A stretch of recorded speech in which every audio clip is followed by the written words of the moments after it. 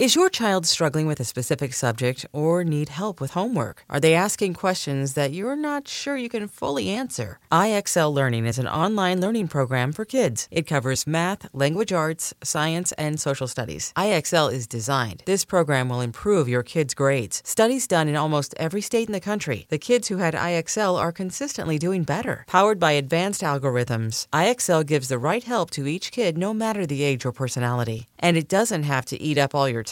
One subscription gets you everything for all the kids in your home, pre-K to 12th grade. So don't miss out. 1 in 4 students in the U.S. are learning with IXL. IXL is used in 95 of the top 100 school districts in the U.S. Make an impact on your child's learning. Get IXL now. And listeners can get an exclusive 20% off IXL membership when they sign up today at IXL.com/audio. Visit IXL.com/audio to get the most effective learning program out there at the best price.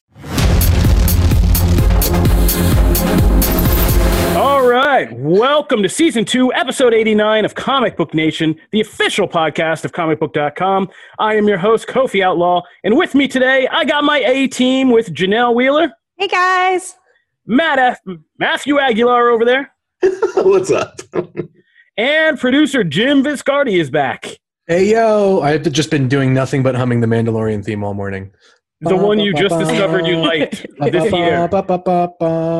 Just the end part, not the beginning part. The beginning part's the fine. Mandalorian theme? Yeah. I've never heard someone split the hairs of the Mandalorian theme so finely. And you just came into this, just for our listeners, just context, you just came into liking this theme in Season 2, correct? Yes. Yep. Yes. Okay. All right. I didn't notice it in the first one. Just giving proper context with what we're doing. Producer Jim Viscardi, everybody. So, what are we talking about today on Comic Book Nation? We actually have a lot. I thought this was going to be like a nice, relaxing last double show for the week, but apparently things were happening yesterday on Thursday. So, we got a lot to talk about. First, we're going to get into Warner Brothers making the unprecedented move of dumping all of its big, not dumping, but putting all of its big 2021 movies in theaters and on HBO Max at the same time, and what this means for the movie industry. Then we are going to be getting into the latest chapter of The Mandalorian. And actually, we'll maybe move that to the end because I don't know how many of you are seeing this live and have actually watched the show. So we're going to move that to the end. We'll be talking about Marvel's Hawkeye going into production, then The Mandalorian, and then we have some comics talk to get to because we got to talk about the latest X-Men crossover event, how it ended, and where the franchise is going from here. So let's get started with all of that right up the top. Like I said, Warner Brothers shocked the world yesterday. This was groundbreaking news. Yeah. It's rare in our industry that we actually get a heads up of like, hey, there's a storm a-coming, and we were like, hey, can we like look up at the sky of Twitter, and it's just like rumble, rumble, rumble, and then sure enough, like, just a downpour that Warner Brothers is putting all of its big 2021 movies out in theaters and on HBO Max at the same time. This includes The Suicide Squad, The Conjuring 3, Godzilla vs. Kong, the Mortal Kombat reboot, Dune, and a list of others. But those are, of course, the major ones we care about. Mm-hmm. And it's the kind of same format as that's going to kick off with Wonder Woman 1984 on Christmas. We'll get a simultaneous premiere in theaters and on HBO Max, but it will only run for 1 month on HBO Max before being taken off the service. And all these movies will be free to people who are already subscribers with HBO Max. So no additional cost, none of that Disney Plus extra premium. Oh my gosh. $30. Yeah, $30. Did they ever open Mulan up to everyone? No, but it's actually free just today, went today. baby. It's free today. Today. Hey, Mulan is free today. beautiful So if timing. you've been if you've been waiting for Mulan free, today is your day. Yay! That's right. And HBO Max has Let's said go. we learned from this, and yeah. I will finally watch it. Yeah, you guys remember the show Season 2 back in May when we were all just looking at HBO Max coming out the gate like, how are you going to mess with this Disney Plus action, buddy? Oh, yeah. And now we're ending the year on a very different note.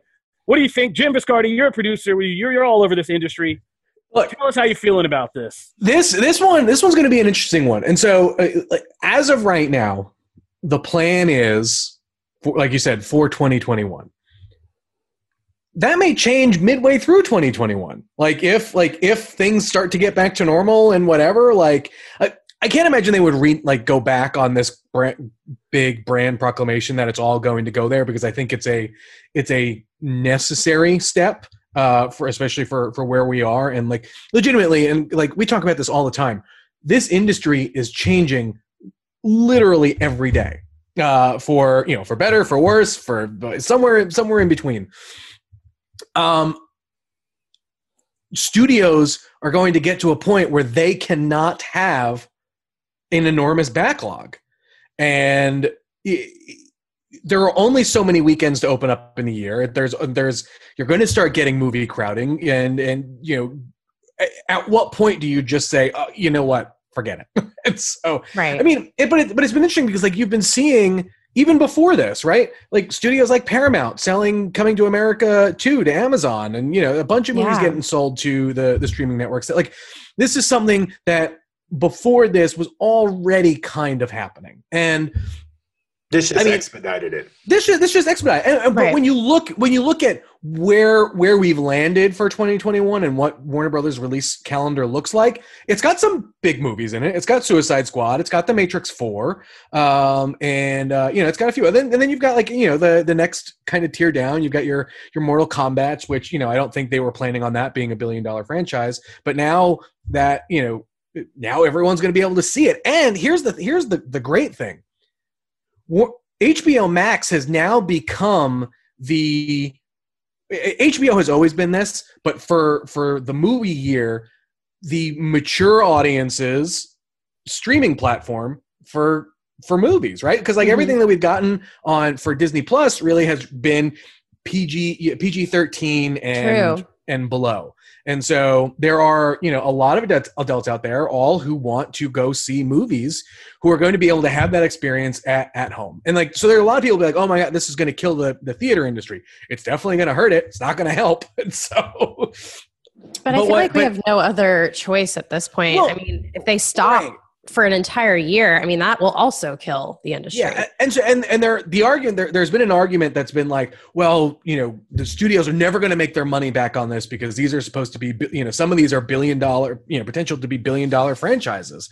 Yeah. And I can see how someone would think that initially, but the biggest thing that you need to realize is that the money that they would make from these movies expands so far beyond just the box office. It's licensing, it's merchandise, it's a ton of other stuff in addition to obviously getting more of those eyeballs on HBO Max. Like this, definitely HBO Max now has the premier lineup of movies out of any of the streaming platforms for 2021. Oh yeah, easy. Like, I mean, it's dumb to mention Apple TV Plus, but like that, who cares about that anymore? Amazon has been picking up properties from other studios. Yeah, and has been slowly beginning to build that library. They've been sneaking up. Like, Prime is one of the sneakiest, biggest builders now. Yeah, Netflix will always be what it is. I think it'll be interesting to see what 2021 looks like. They were able to get through 2020 because they filmed a ton of stuff already. Right. But I mean, they've got a number of things from that are not necessarily franchise driven kind of stuff that'll come to the platform. But like, for the best bang for your buck for 2021 right now looks like HBO Max and Netflix. Sure, Disney Plus is going to have the MCU shows, and so I would probably put that in third, because I think the shows are different than how you would consider movies. Like those Marvel fans are going to flock to watch that stuff. But yeah, I mean, it's interesting, and it's the joke that everyone makes now, where it's just like, I don't know which subscription service to subscribe to, and why can't someone just bundle them all? And I'm like, that was cable, and you wanted to get rid of it.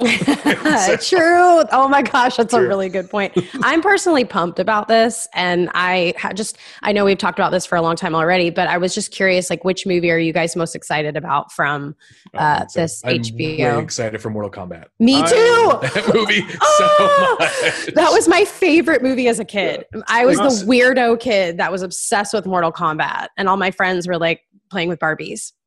I mean, I don't know if I'm excited for. I'm just excited to see what the experience is collectively of everybody doing this at home. I'm kind of interested to see how that plays out, and if there is a way to kind of have the kind of connectivity that people are kind of screaming about losing in theaters, through other means. I mean, we here know better than anybody after this year how you can pull movie communities even closer together, even if you're apart and watching in separate homes, because we did that. And Brandon Davis, he did that with our quarantine watch party. So I'm kind of curious to see. We got to move on in a second, but one thing we actually have some breaking news, Kofi. I don't mean to throw off the flow of your show, but Oscar Isaac is attached to play Solid Snake in Metal Gear Solid. And Sony is picking it up and taking it to the theaters.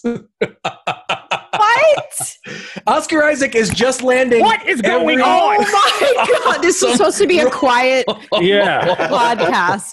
That's man. Phenomenal. There really is. There's not much more. There's not much more news outside of that. So they still don't know when it's going to go into production because Oscar Isaac's schedule is very, very busy right now. He's got Moon Knight. He's Moon Knight. He's got Scenes from a Marriage for the HBO show. Dune is coming up. I mean, Dune is done, right? But but he's also supposed to be in. He's supposed to be in Ex Machina. Brian K. Vaughan's Ex Machina, which I think got retitled to The Great Machine or something. And so he's got a very busy schedule. Really trying to figure out how I feel about that. Solid Snake. Yeah, I mean, I kind of love it. That's not a jump I would normally make. That's not a he's a great actor, and I'm sure he'll do fine. But that's not he's not my face that I picture. Right? That I picture. Yeah. Solid Snake's kind of a Clint Eastwood type in a weird way. I don't want Clint Eastwood as Solid Snake, obviously, but you know what I mean. That could be interesting. Yeah, I mean, it's going to be. I mean, Oscar Isaac's choices right now as Mark Spector and Solid Snake are both interesting, and I'm sure he just went. He was like, "Look, I got to do the workouts anyway. Let's just get a mercenary 2 for 1." Oh my God, that's great. But that's crazy. Thank you. Oh my God, news. I want Oscar Isaac in a cardboard box. That's all I want. That's all I want. I just want him to sneak around in a box. And I would be so happy. I still have and had for years. My ringtone is the burp, burp, burp, burp, nice. From his whatever the hell you want to call it. I love it. All right, so that's breaking news, and thank you, Jim Viscardi, producing some of that right there. So we'll wrap it up on the movie theater industry. The only thing I was going to say about the WB thing is it's crazy that some of their producing partners didn't even know about this. What? Yeah. Oh my gosh. That's a thing that happened. Yeah, that's a thing that happened. They found out on Twitter? Yeah. Did anyone comment? I don't know if everybody's commented. Lionsgate commented in the fact that they said that they didn't know. Oh, I think Legendary was the other one for Godzilla versus Kong. A lot of WTF texts. Oh, sorry, that's what I meant. I meant Legendary. Yeah. Whoever. So a lot of that going on. So we're going to see how that part of this shakes out, because that is another part of this equation. Not telling your producing partners and distribution partners that you're doing this. All right. Because they're not violating anything. It's going to theaters. They just didn't tell them. And that's great business 101 right there. We didn't lie. They're going to theaters. Oh, wow. In the chat, we got a Nintendo fan says CEO of AMC Entertainment commented on it, and he is not okay with it. Oh, yeah. Theaters are not okay with it. Yeah, we can just speak for them. No. All right. Moving right along. Let's move along from that and our breaking news to talking about Marvel's Hawkeye. The conversation that will make Jim very happy and Matt very angry. I want to get into this. So, out of all the MCU Phase 4 projects, not surprisingly, as usual, Hawkeye was kind of bringing up the rear in terms of excitement for this. But I think that's changed now, because we just... Oh, wow. It's getting hot and spicy in here today. I love it. All right. Oh, man. TGIF. All right, so... We've gotten some big updates about the Hawkeye series, which is going into production. And like any other Marvel project, once it's in production, they can't keep all the secrets from us anymore, because people see stuff. So first of all, yes, they have Kate Bishop in this show. Yes, it is Haley Steinfeld from True Grit, Bumblebee, and all those songs you love.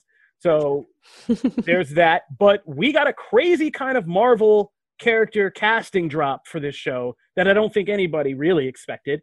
First things first, this says a lot, but we're getting a Black Widow in this show, and it's not Scarlett Johansson. Right. Florence Pugh's Yelena will be appearing in Hawkeye as, Black Widow, which kind of suggests that, again, the Black Widow movie, I mean, is that kind of a spoiler for how this thing kind of ends? Or kind of, yeah. Yeah. Sure. But at this point, but I mean, we all kind whatever. of we knew. Just give us more content. Signed on. We said this isn't going to be a one-off. So, we also got additional characters that are going to be appearing in the show in the casting for them. We are going to get Echo, the deaf Native American character who can copy people's moves and do all that. We're going to get Clown, who is kind of ties to Hawkeye in that series from Matt Fraction? I forget who wrote that series. Matt Fraction and David Ahazaran. Yep. Yeah. So that, which was one of the more kind of beloved modern Hawkeye takes. And Swordsman, who we were just slamming pretty hard for All Fall in Marvel's kind of Empire crossover, is going to get his MCU debut in the Hawkeye series. So Jim and Matt, how do you guys... Oh, and Vera Farmiga is playing Kate Bishop's mom, and possibly theories are she could be playing somebody else like Madame Mask.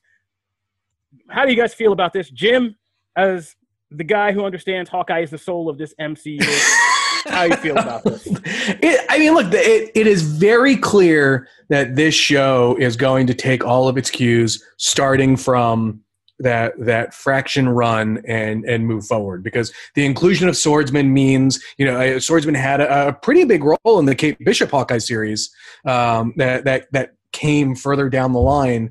Everyone, losing their mind over, shots of Pizza Dog, which is great. Pizza Dog, that's the most important part. I think one of the cool things that a lot of eagle-eyed fans pointed out, though, was it looks like Clint Barton is going to have a hearing aid in this show, which I think is very cool. Not only from a representation standpoint. I mean, I'm not sure how what everyone knows, but both of my parents are deaf, and so it's just a very cool thing to see. So I imagine the sign language and deaf culture actually played a pretty big role in that. And it's one of those tidbits about Hawkeye that we've always known, but it was never kind of shown. So that'll be interesting to see. But honestly, I imagine this show fits more on the obviously, the Widow and Captain America and Falcon Winter Soldier side of the MCU timeline fence as opposed to the other lane that seems to be, the Doctor Strange. And just for context, there are two clear, distinct lanes to Phase 4. There's this kind of earthbound rearrangement of crime syndicates and covert ops and all that stuff happening across Black Widow, Falcon Winter Soldier, Shang-Chi, now Hawkeye, and then there's this more kind of cosmic multiverse stuff. Right, which is why I'm rolling my eyes on the because I really like the cosmic stuff. Sorry, I would venture to say it's probably 3 lanes, Kofi, because I would say that the strange and WandaVision stuff probably is on its own track, but I can't imagine it overlaps with anything that's going on with Guardians and Thor, like time travel, like true cosmic stuff. Okay, I think we're the magic and mysticism. Oh, but you don't know yet. But that's true. I mean, inevitably at the end of the day, it's all connected, right? Hashtag it's all connected. R.I.P. Jeff Loeb. And we're not. I mean, and just to put a bow on this, because of Kang, this could really all be connected, and the kind of central villain of Kang, the Conqueror. Yeah. So I mean, that's it. Then we've got that too. Kate Bishop's dope. Kate Bishop's dope, and it's awesome to see Steinfeld in the role and them together. He lost the buzz cut thing, that weird mohawk / buzz cut weird thing he had in Endgame. He lost. Well, he's not Angry Ronin anymore. He's back to being. But that's the thing. That's the interesting thing, though. We may actually see Echo as Ronin, or flashbacks, because Echo was the original Ronin. Yeah, Echo was the original Ronin. Yeah, no, I was excited to see Bishop. I was excited to see Pizza Dog. I do think. Well, I'm not excited for the Hawkeye side of the series. I'm excited for the torch to pass so I can get Bishop and stuff. But I will say I do love that they're leaning so hard into this run and also that like the hearing aid stuff. Like there's some really interesting things done in that run that I am excited for them to tackle here. So it's the most high I can be on this series. I am. All right. You know what? Today in 2020, we will take it. Right. Yeah. All right. That's positive. I think I'm being positive. Seeing a lot of the filming in New York though has me a bit like nostalgic for and homesick for New York, and so I'm very excited for that. Yes, that's my everyday, Jim. But here I am with you in Nashville doing this. So, yes, let's move right along now because I can't pay these therapy bills. You guys should watch Dash and Lily. It's set in New York, and it's a Christmas series on Netflix. It's adorable.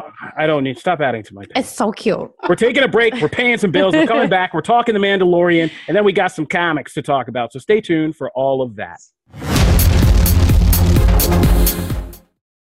Knowing how to speak and understand a new language can be an invaluable tool when traveling, meeting new friends, or just even to master a new skill. But it's not always simple when you're bogged down by textbooks and structured classes. That's why so many people trust Rosetta Stone. Rosetta Stone is the most trusted language learning program, available on desktop or as an app. It truly immerses you in the language you want to learn, like Spanish, French, Italian, Chinese, and more. You won't just be studying English translations. The Rosetta Stone intuitive process helps you pick up a language naturally, first with words, then phrases, then sentences. Don't put off learning that language. There's no better time than right now to get started. For a very limited time, listeners can get Rosetta Stone's lifetime membership for 50% off. Visit rosettastone.com/rs10. That's 50% off unlimited access to 25 language courses for the rest of your life. Redeem your 50% off at rosettastone.com/rs10 today. All right. So we're back. Let's talk Mandalorian this week.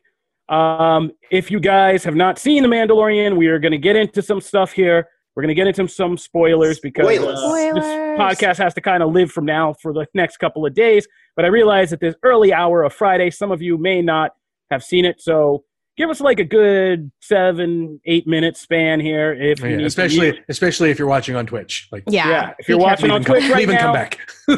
Just mute us. Mute us. Or just keep watching. Keep those views up. Mute us. But come back in like 7 or 8 minutes. I'll do a two big thumbs up when it's safe to come back. There you we go. don't want to ruin The Mandalorian for you, so please, we do not want to ruin it for anybody. But we're going to talk about the latest episode of The Mandalorian. Spoiler alert! Last one. Here we go. All right, so the latest episode of The Mandalorian is Chapter 14 that flashed up with the ominous title of The Tragedy. And I was my gosh. Oh. So, I was so scared. Yeah, right? I was watching this at like late night, and I'm like, oh, God, I have to watch this like right before bed, and it's called The Tragedy. Yeah. Oh, man, you took I didn't sleep till 2. Yeah. So Mando and Baby Yoda, Grogu, make their way to Tython, that planet Ahsoka sent them to go to this Jedi temple where Grogu can kind of commune with the Force and contact the Jedi. So they get there, but like all things in The Mandalorian, it's never quite just a straight line. So they get to the planet, they get to the temple, and as soon as they get Grogu on this seeing rock, there's 2 ambushes. One is from Boba Fett, and the other is from Moff Gideon. And when Boba Fett returns, he brings a surprise kind of accomplice with him. And one more spoiler alert for you guys because we're trying to take care of you. But that person is, of course, Agent of S.H.I.E.L.D. Ming-Na Wen, who plays Fennec Shand, the kind of expert assassin who started Chapter 5, the gunslinger. She's still alive. And that kind of explains what that cliffhanger ending of that episode was, if you remember. So Mando leaves the planet and kind of in Fennec, we see her body laying in the dirt, and then we see this figure with spurs kind of approach her body, and everybody was like, it's Boba Fett! And we were all like, shut up. And then it turns out it is Boba Fett. And Boba Fett saved her and has his own kind of, Darth Vader-style cybernetic thing that apparently could treat really bad injuries. Which could maybe explain, again, how he got out of the Sarlacc pit and is still with us, even though he's not pretty anymore. But, yeah. So she's back, and they have this epic fight. But, Boba doesn't want to fight Mando. He wants his armor back. And here's the kind of key of this episode. The first key. There's a lot of keys in this episode. But the first one is we get this kind of retcon that they kind of quickly jabble and throw at you for Jango Fett and Attack of the Clones and the Clone Wars series, which Jango Fett was a guy who's the best bounty hunter. He was wearing Mandalorian armor, but he supposedly stole it and just wore it. and in Clone Wars, they specifically say when they go to Mandalore, Obi-Wan gets told, that dude's not a Mandalorian. Mm-hmm. Well, this chapter of The Mandalorian says, nope, we're doing away with all that. Jango Fett was a foundling, like Din Djarin, who earned his armor fighting in the Mandalorian Civil Wars, which are a whole thing between the clans of Mandalorians. And basically, Boba is trying to kind of cash in on the Mandalorian legacy clause to have his father's armor returned to him because it's rightfully his by the creed of the Mandalorian and all this stuff. So they're not fighting. Boba and Din Djarin actually work this out because Din Djarin's like, all right, it's according to the creed. Here's your, I'll give you your armor. But they get ambushed by Moff Gideon, and this other crazy ambush kind of unfolds, and we get these awesome action scenes, courtesy of Robert Rodriguez, of Boba Fett and Fennec taking out stormtroopers, Boba Fett getting his armor back, and awesome. Getting to see what Boba Fett's armor finally looks like on full display with all of its weapons and craziness and all of that, and of course Mando fighting stormtroopers. It gets crazier. We got the Dark Troopers officially name dropped. They made their debut. We find out what they are in Star Wars canon, and little baby Grogu got taken, which, as a father, that was a little bit harrowing for me. I did not like that part. So awful. Yeah, but that's sad. The end of the episode was actually my favorite part, which is Grogu in captivity with Moff Gideon, and they have their kind of first face-off. And we get to see Baby Yoda, have his first fight scene, which is as adorable as you would think it is, and awesome. And he uses a couple force chokes on some guys. He's got some dark side in him, Baby Yoda does. So, yeah, that was all really good. And first of all, my main takeaway of this episode is Baby Yoda handcuffs might be the cutest thing I've seen all year. Just like they better release like a handcuffed Baby Yoda doll because like I just love that like new dad Mando is like the only thing keeping Baby Yoda from the dark side, basically. Yeah. And you don't think it would end up that way. You think his parenting would questionably lead there, but right. It's good. My other takeaway from this episode is Giancarlo Esposito is so awesome that he can act with a puppet and still make like my favorite scenes like of the year. That was great. God. That's a great scene. I was thinking to myself, him walking down the hallway is menacing as all hell, and I'm like, oh, this guy he's scary. Very. Yeah, I love this. But what'd you guys think of the episode? Janelle, let's jump to you. Oh my gosh, I loved it. It's actually been my favorite episode of the entire series. Oh, wow. I think it's one of the shortest episodes, at least from this season. Yeah. It was, it was about 25 to 29 minutes long. Yeah. And I looked at the time first and I was kind of disappointed because you guys know I like more content and longer episodes. And I just was on the edge of my seat the whole time. I feel like they really blocked out the story perfectly in such a short amount of time. Obviously super disturbed by Baby Yoda, Grogu. P.S. Everyone is pronouncing that name wrong. And every time they do, I have to correct them because I'm going to start saying it wrong. Mm-hmm. But yes, they're sticking with that name. Yeah, Baby Yoda. It's okay. You're in a safe space here. You can call Baby Yoda. Okay, Baby Yoda. I like that so much better.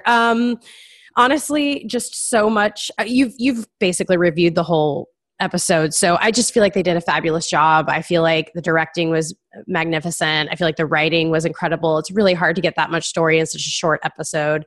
And I'm enjoying this series so much. So much. Yeah. Jim, Matt, how do you guys feel about Boba Fett, this version we're getting of Boba Fett? Because he's had several phases. First, he was just Mr. Iconic Nobody from the original trilogy. Then the Clone Wars animated series kind of made a backstory to him as a young kid, which fans were on the fence about. How you guys feeling about old man Boba? I'm sorry, did you see the knee rockets he had? That was awesome. I mean, that was so cool. You mean my 2021 wardrobe choice? Yes. I personally, this is my favorite Boba.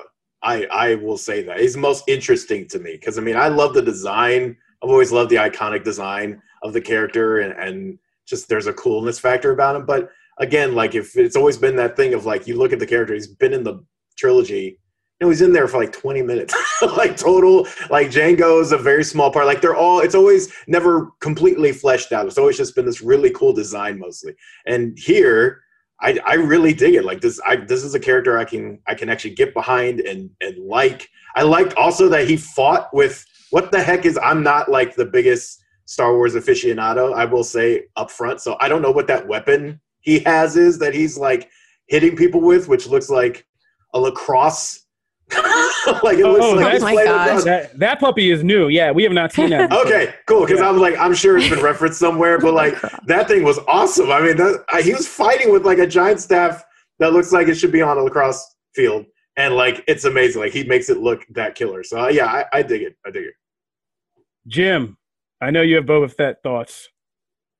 The Mandalorian just feels like a Star Wars reclamation project, right? Where they're taking these pieces of and time frames of continuity, and for all intents and purposes, like it feels like fix is the wrong word, but it's.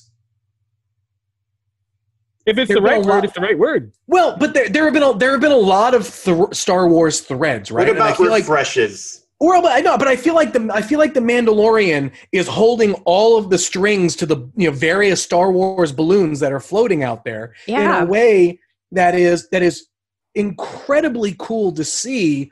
Yes, there are going to be things that new fans don't understand. There are going to be things that fans of certain aspects of those things are going to love and appreciate. But what I love about it is it makes me feel like I want to go do the research in a way that comics kinds I agree I feel with like you. does for you. Yeah, and that's what I and like. And I and so, have like, been. Just not to interrupt you, but there are actual numbers behind that, and they're significant. Yes, there have been significant bumps, for instance, in Clone Wars and Rebels viewing on Disney Plus because of the Mandalorian episodes having to deal with Bo-Katan and Ahsoka and people wanting to find out. So there is a numerical bump that we can actually point to. Yeah. So like I said, and so like I think that is definitely the case for Boba Fett. I would definitely like to learn more, and I think like Kofi, you basically pitched it. This is all for all intents and purposes setting up for the rumored Boba Fett show, the spinoff show, and that's what this show seems to be doing, right? Like it's collecting everything and holding on to it, but then also like last week's episode was the setup for the Ahsoka, like an Ahsoka Tano spinoff. We episode before have 3 is for Bad Batch. Yeah. Or no, 4. I forgot. We have a possible Bo-Katan Night Owl series, a Bad Batch thing to explain Baby Yoda's kind of getting out of Revenge of the Sith, Ahsoka series looking for Thrawn and wrapping up Rebels and Ezra, and now this Boba Fett series. So it's just impressive though how it does it in such it does not feel like they are, oh, hey, here's your spin-off episode. It doesn't feel like that. Here's your backdoor pilot. Yeah, it's genuinely like woven, like the thing where like at the very end, right, when they're both like, well, we made a deal and like we're gonna be with you until the child's safe. I lost my flipping mind because I was like, oh my god, they're a team, right? I was so excited. I was like, I was so cool. Like when he goes up and he sees like the Empire ship and like all that stuff, it's so well done. And then yes, you can automatically launch a series if you want. And while the Boba Fett series has been rumored for a while, I have cared not one bit about wanting to watch it. I'm like, it's just not, whatever, that's fine. But now, if it's this one, yes, I will absolutely watch that. So it was so cool to see Slave One though flying around. Oh, that was cool. Oh yeah. Like came into the atmosphere, I was like up here at 3 a.m. and I like jumped up in the thing like the Matrix dude. Yes. Like I am not one for like because I feel like this show has really traded on a lot of just like Star Wars nostalgia bait kind of thing, and I was starting to get worried that there were no stakes, and this episode basically took all of my opinions of the first half of this season, threw them out the window, because now we have stakes, because it felt like it's just been like Mandalorian shows up, meets a new friend, hey, I need help, okay, baby's in danger, oh okay, right, and that's it, and then the episode ends. Now it feels like there are stakes, and I am in on it. That's awesome. We got to move on, but the last note that I'm excited for is Bill Burr's coming back. Yeah. The end of the episode, Bill Burr. To kind of find Moff Gideon and rescue Baby Yoda, they need Bill Burr. So they're going to get Bill Burr's character. I mean, who doesn't need Bill Burr? I know. I was just watching The King of Staten Island. I need more Bill Burr. So like, yeah. So I'm excited for that and kind of revisiting, because the gunslinger was from season 1 was my favorite episode of the show. Well, second favorite, but he was brilliant. Yeah. So yeah, man, it was good. So that's the Mandalorian. You guys, Jim, give him a thumbs up. Tell him they can come back. It's safe now, Twitch viewers. If you had us muted, come back. Come on back, everybody. All right. So Type it. That's the Mandalorian. We're looking forward to. There's 2 episodes left in the season, so it's about to go down for real. So these next 2 episodes are going to get real. Be nice to Baby Yoda. Oh my God, I'm so sad. It makes me so. It breaks my heart. All right. What breaks your heart? No spoilers. Let's move on. So, comics. We got to talk about this week. There's some big things I do want to talk about. I think next week I want to talk about King in Black a little bit, and that whole Venom thing, because that big Marvel event is getting crazy real fast. But we got to do our cleanup. I feel like we'd be robbing fans if we didn't do cleanup on Ten of Swords, the X-Men crossover event, the big one since House of X and that whole relaunch. So we've been kind of on the fence. I think we've been kind of split in this show about how we enjoyed it. By Very split, much I mean so. Jim was kind of the downer on this, but not in a bad way. I mean, you made fair points. You made fair points about whether it was a bait and switch. I think Matt and I enjoyed it because it played up some of the elements of this new Dawn of X reboot we like, just the kind of characters getting together, doing weird situations, weird character combinations. And it turned out to be an unexpected pleasure because Ten of Swords turned out to be really a fantasy story in a lot of ways about the X-Men going to fantasy land and having to kind of, at the whims of a witch, face this dark other half of these mutant people. But then, man, Ten of Swords Destruction just really, I mean, that was about as comic booky as it gets, right? Like, I mean, that had everything in it. Yeah. And I read that when I was up at like 3 a.m, and I was just like, thought I would just read a couple pages, but every page I was just like, what? Like, what? Oh, okay. Like, okay. And then that was epic. The X-Men, basically this tournament goes sideways. Doesn't even matter in the end. They're going to have a full-on war with this dark army, and it becomes a full, all-out war, and just gorgeous art for me and just gorgeous battle scenes. And the best thing was, even though there was a lot of silliness and play in this crossover, I feel like there were still the necessary kind of character beats and threads to make this final battle and this epic war actually matter and have me care about it. And it even brought back some of the kind of things we were ragging on in the beginning, like the whole Cable issue with him going to the orbital station, and that whole weird thing came finally back into play. So I enjoyed it. And I don't think there was as drastic the changes as they might have teased with some of the setup to this. If you die in Otherworld, you're kind of gone, and these new copies coming out and all that.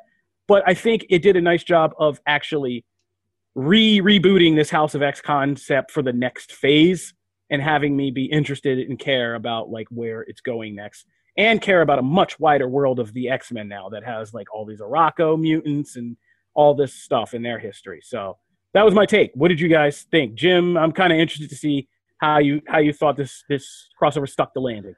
I enjoyed the ending. I thought it was an incredibly interesting way to write off Apocalypse, in a way that like just puts him on the shelf for a little bit, and hopefully we'll see him somewhere down the line.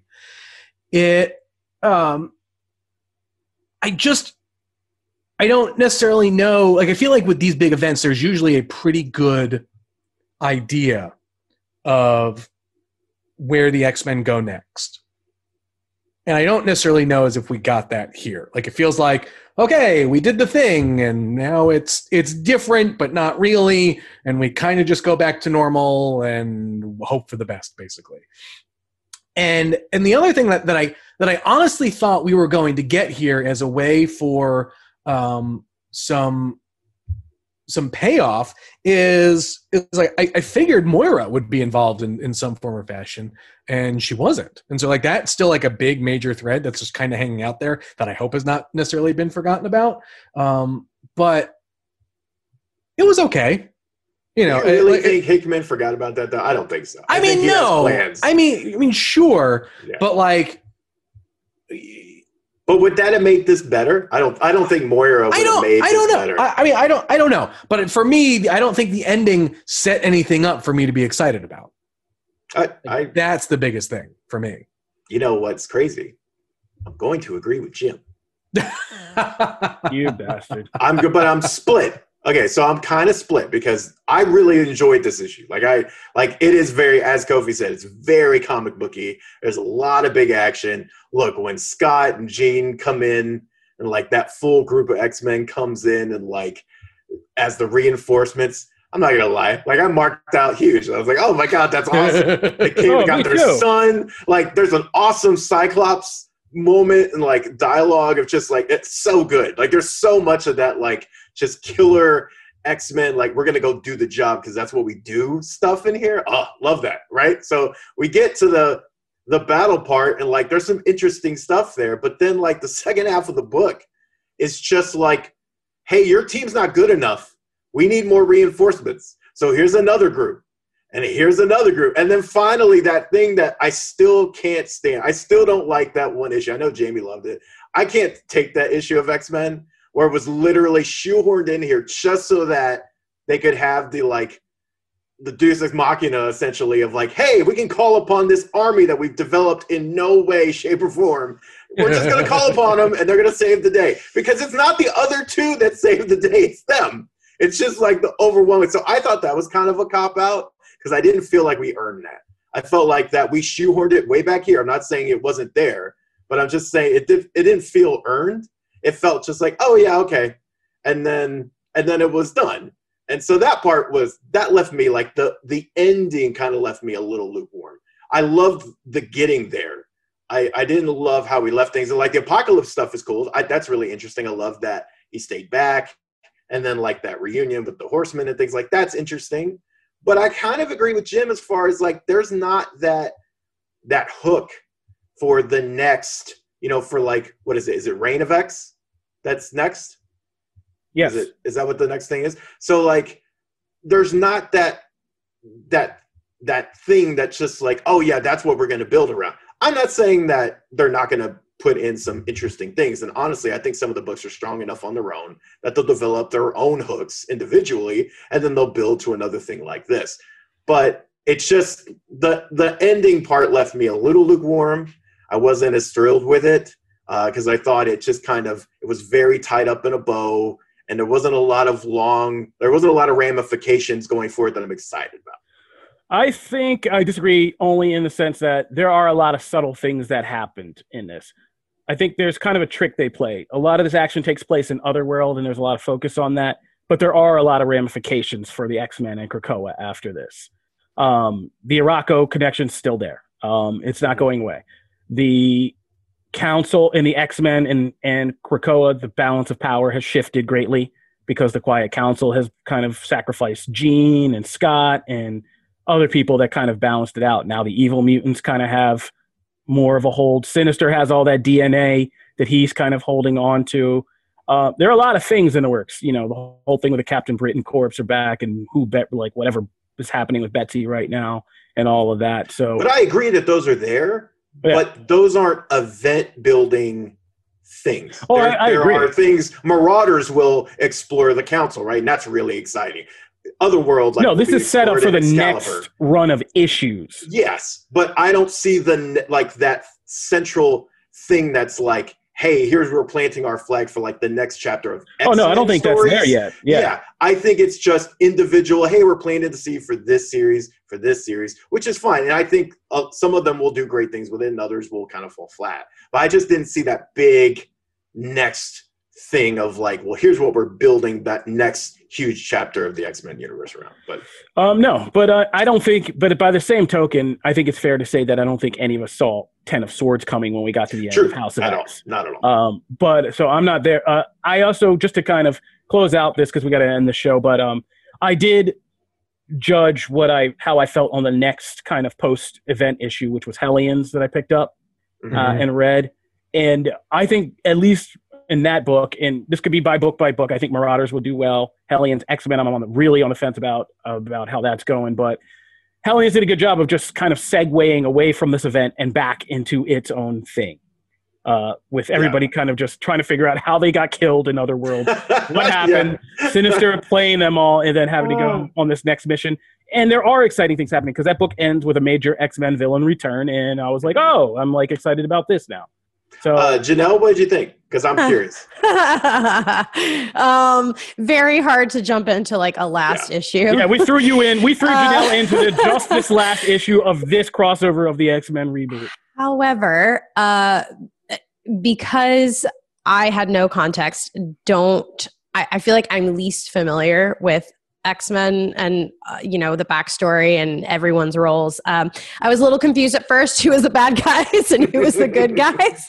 And that's pretty crazy. I don't recommend anyone just jumping in. But I will say that the positive things are I loved the art. I loved the story progression without even using words. That's something that lately I haven't been seeing a lot of in my comic book reading. So I really, really enjoyed being able to like experience, I feel like a real comic book experience, like watching huge battles and like beautiful art. And I love seeing all of that. I feel like I haven't really experienced a lot of that. Obviously I've been reading Three Jokers and things like that. So I very much appreciate it. I liked what they were doing. I feel that obviously a lot of things were lost on me, but I'm intrigued. And I also love like the world.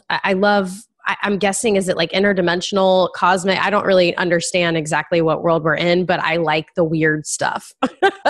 So I'm into it. I love that stuff. So I'm definitely going to probably sink my teeth into this and just kind of read the whole thing at my own time. And well, that's what I was actually going to ask. So after reading this, because I know Kofi brought up, House of X. Yes. And that's really what set the stage for all of this to follow. Okay. So does reading this intrigue you and interest you to go back to that? Totally. Absolutely. Yeah. And you sent me something really helpful for if there are any other noobs in the chat or hanging out. There's like a guide, there's a handbook, and I feel like that's going to be extremely helpful. So that's on Comixology, and I think it's going to be very helpful.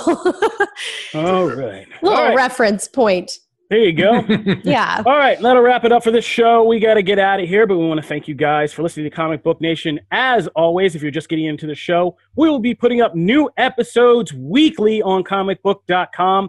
We will also put up episodes live on Twitch and also broadcast on Facebook and the Comic Book Nation YouTube page. If you want to interact with us in the show, you can always follow the Comic Book Nation Twitter account or check in at the Comic Book Nation hashtag. If you want to hit us up individually, you can find me at Kofi Outlaw. You can find me at Matt. The twinkle you just hear when you hear my name. Merry Christmas. You can find me at Matt Aguilar CB. You can find me at Janelle Wheeler on Twitch and all of the socials. And I'm at Jim Viscardi. All right, that'll do it for this show. If you like it, we are on a bunch of podcast platforms, Apple Podcasts, Stitcher, Spotify, iHeartRadio. You can tell your smart home devices to fire up Comic Book Nation podcast, and it'll start playing for you. If you like the show, go on Apple Podcasts and leave us a 5-star review, because we got a merch closet full of shirts we got to get rid of to our 5-star reviewers. Otherwise, we want to thank you guys for tuning in. As always, this is Comic Book Nation, and we'll see you next time. Peace. Bye, guys. See ya.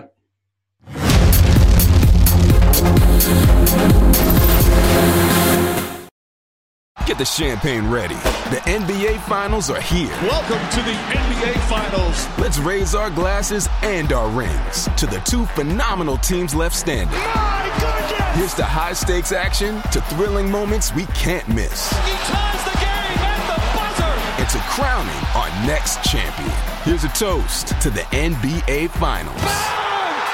The 2024 NBA Finals, presented by YouTube TV, continue on ABC.